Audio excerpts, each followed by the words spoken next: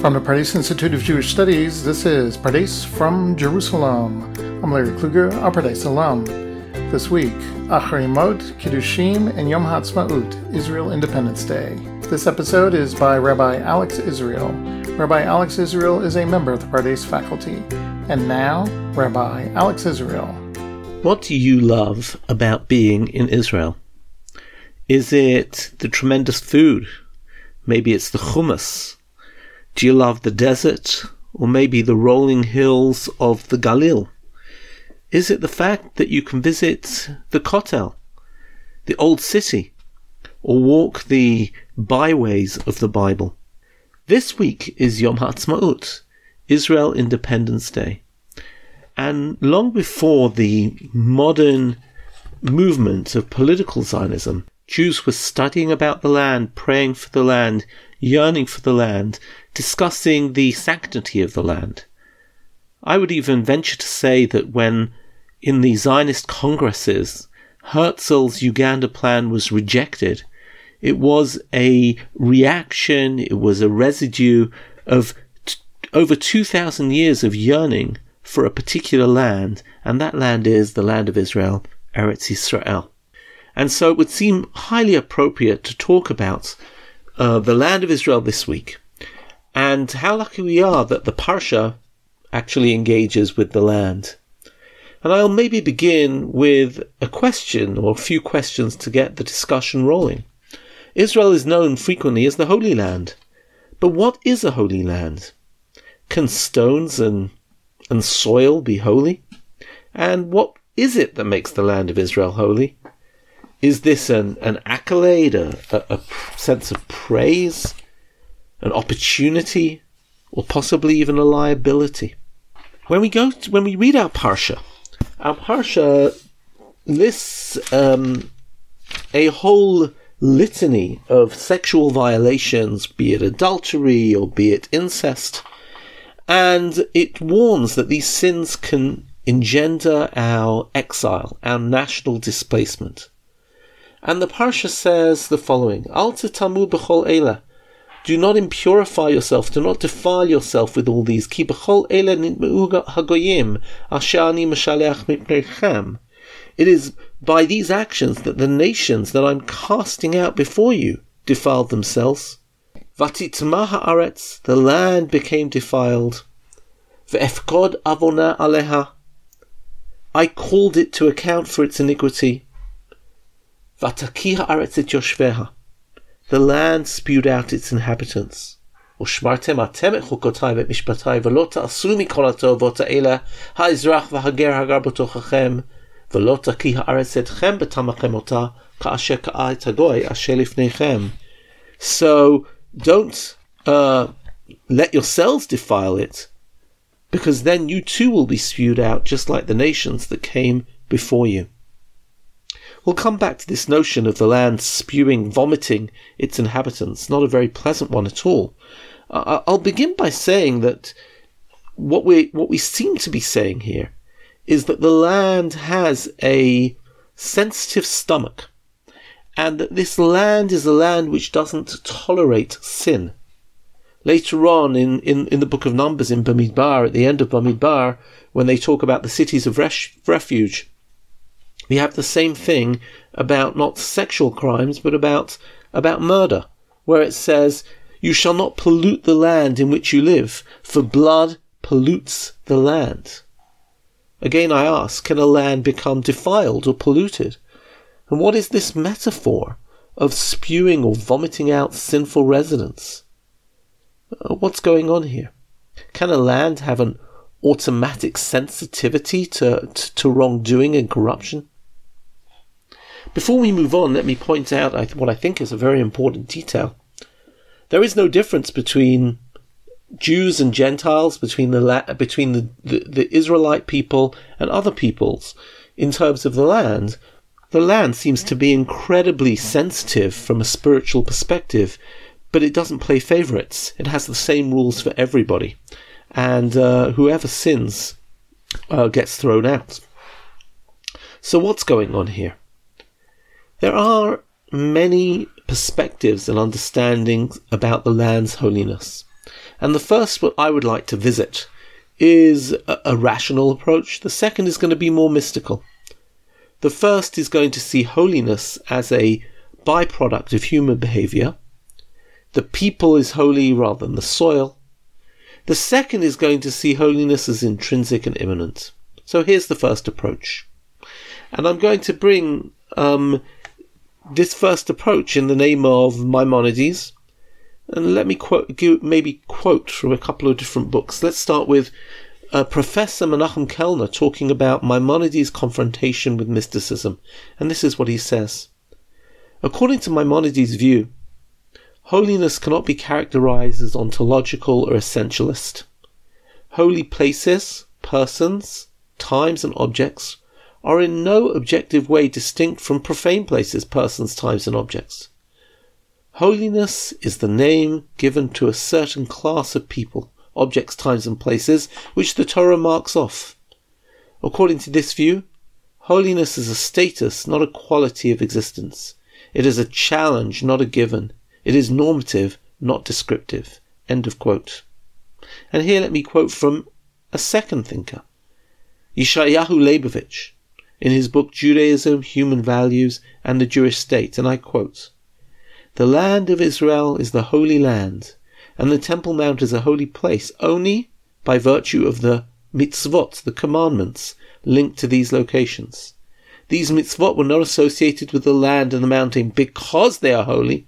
On the contrary, their holiness derives from the mitzvot associated with them.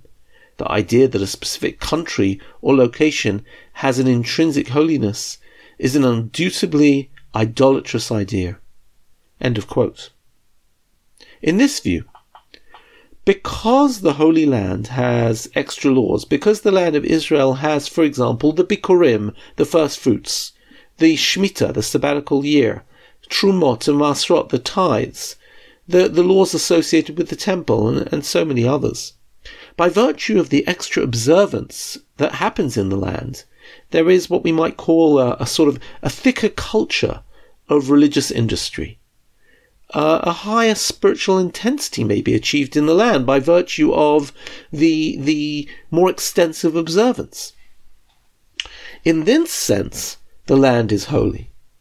But that holiness is only contingent on the laws being practiced. If the laws are neglected or transgressed, the consequences will be dire, far worse than in a regular land. The land is only holy because it calls us to attention, it calls us to observe. And if we don't observe, well, we will be liable and we will be thrown out the land. And this is the approach of Maimonides. The land is not intrinsically holy. We are called to do more things in this land, and therefore it achieves a level of holiness by virtue of our actions. But, I have to say, the verses of our parsha don't seem to reflect this understanding at all. They seem to be suggesting a very different model, with quite a different dynamic. Because these verses seem to say there is something intrinsic and visceral about the land's character. If we go back to the metaphor of the land's sort of sensitive stomach, this is exactly what Rashi says. The land will spew you out, Rashi says. Here's a mashal, a parable. This may be compared to the case of a prince, a sensitive and refined person, to whom one gives something disgusting to eat. He cannot hold it in his stomach and he vomits it out.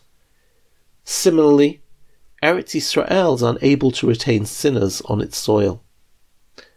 This metaphor raises the image of a spiritually refined land that has a sort of spiritual sensitivity, a sensitive stomach, and refuses to digest errant, sinful behavior. They taint it. And Nachmanides, the Ramban, champions this whole philosophy. The Ramban, in an extensive passage here, talks about how special the land is. In fact, he takes this to extreme ends, where he says that really the whole Torah is ideally meant to be kept in the land. And in fact, when we keep Torah outside Israel, it's just practice for getting back here, because the whole vision of Judaism is of a nation in its land. And he even says this, and I quote from his commentary here to Vayikra. God placed over each people in their lands, according to the nations, a star and a specific constellation, as is known in the laws of astrology. But over the land of Israel, the center of the world's habitation, the inheritance of God that is unique to his name, he didn't place a captain, an officer, or ruler from the angels in his giving us the land. He is the power for us, and we are designated to his name. In other words, and here he is drawing on images from the book of Daniel and others. He says, other nations and countries are subject to fixed rules. When he says they're given a star or a constellation, he means they follow a fixed orbit. They're guided by nature. But the land of Israel is under the direct providence of God. It is guided by God, and its spiritual sensitivity then is due in part, or quite a large part, to God's special watchfulness over the land of Israel. In fact, we read about this quite explicitly in the book of Dvarim. Many of you will be familiar with the second paragraph of the Shema, which tells us, V'hayim shamot tishmor mitzvotai, if you listen to the laws that I give you, then v'natati mataratzachem b'ito yorel malkosh, you'll have the rain, and you'll v'asafta deganecha v'tiroshecha v'yitzarecha, you'll have agricultural plenty. However, hishamru lachem, be careful, because if you sartem v'avadetem Elohim acharim, if you serve other gods, then God will be angry, and he will close up the heavens, and there won't be any rain, and then you will sort of experience demise from the land. Now, how does this work? It's almost as if the land itself is the tool of reward and punishment. And indeed, this is something that we will revisit later on in the book of Vayikra, in Parshat Bechukotai, in chapter 25 and chapter 26, where the Torah tells us very explicitly that we will prosper and we will really thrive in the land when we keep the Torah. But if we don't keep the Torah, the land will not yield for us. In fact, it will do the opposite. And here we see a fascinating line here in Devarim chapter 11, where it says, Eretz asher Hashem Elokecha doresh ota, it is a land which the Lord your God seeks. Tamid einei Hashem Elokecha ba, God's eyes are on it at all times. Mereshit hashana v'ad acharit hashana, God is watching the land from the year's beginning to the year's end. It is this direct presence of God which, on the one hand, creates a phenomenal attraction to the land. Of course, if God is more present here, then the spiritual opportunities are so much greater. We can really encounter the divine here in the land. But I have to say that it also has a downside, because our entire history of exile, there haven't been too many other nations who have experienced exile like Israel. And in this understanding, the understanding that we see here in Parshat Acharei Mot in chapter 18,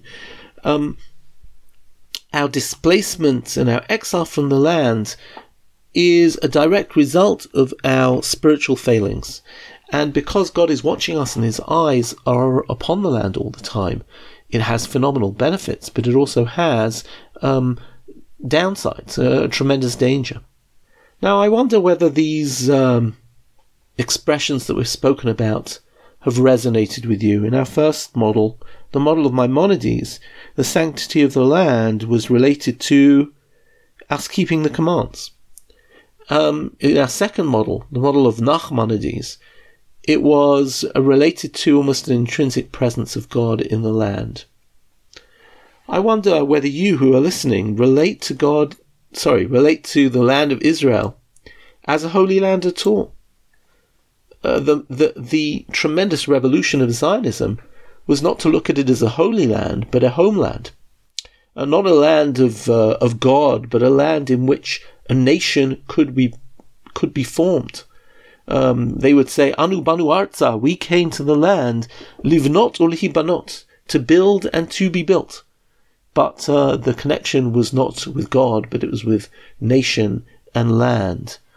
I wonder if this is relevant indeed to Yom HaAtzmaut and to the modern state of Israel. I'll say personally, for me, I made Aliyah some 30 years ago, and I feel it is relevant to me. I live in a land where not only do I have the privilege to speak Hebrew, to walk the hills and valleys of the Tanakh, but this legacy, which is contained in the words of the Ramban, that somehow God is in some way more present in this land, presents me with a great blessing and also a calling. It makes me think that I have got tremendous ethical standards to live up to here in Israel. And sometimes I'm troubled when I hear about some sort of phenomenon in the news, whether it's not caring, whether it's a situation of crime or whether it's some other awful situation, and I say to myself, gosh, this is all the worse because we are in our country. I definitely think, as I started, that the modern state of Israel, which rested on the modern Zionist movement, probably wouldn't have had the fuel to energize it if it didn't have those thousands of years of Jews looking at this land not just as a homeland, but as a holy land. And I'll leave you with some of these thoughts as we experience this very special week of Yom HaZikaron and Yom HaAtzmaut, where we remember the sacrifices we have had to pay for having this land on our Memorial Day, and then we are going to go into a day of celebration where we're going to be excited for the fact that we do have Jewish independence after almost 2,000 years. Thank you very much. Thank you, Rabbi Israel. Thanks for tuning in, and we'll see you in the next episode of Pardes from Jerusalem.